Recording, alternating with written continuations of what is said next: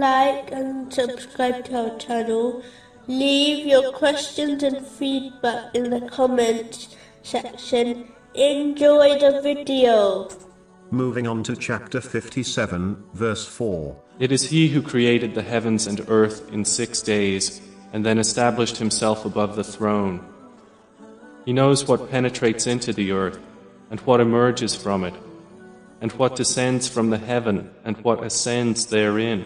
As Allah, the Exalted, alone created, and owns all the things in existence, including worldly and religious blessings, a Muslim must therefore understand that these blessings will only be obtained by them through the sincere obedience of Allah, the Exalted, by fulfilling His commands, refraining from His prohibitions, and being patient with destiny, according to the traditions of the Holy Prophet Muhammad, peace and blessings be upon him, and not through his disobedience. Anything one obtains through his disobedience will only become a source of regret and punishment for them in both worlds. This is why two people may possess the same blessing, but for one, it is a great blessing, but for the other, it is a source of their grief.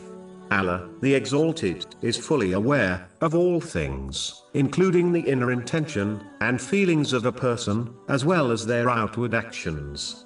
The Muslim who understands this will ensure they not only perform righteous deeds, but will do so with the correct intention, knowing that they might be able to fool people. But Allah, the Exalted, is fully aware of their intention and inward state, and will hold them accountable for it.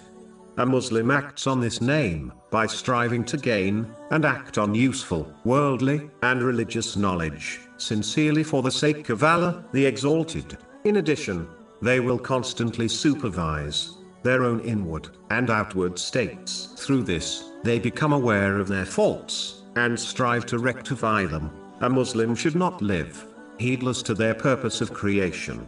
They should instead live in full awareness and act accordingly.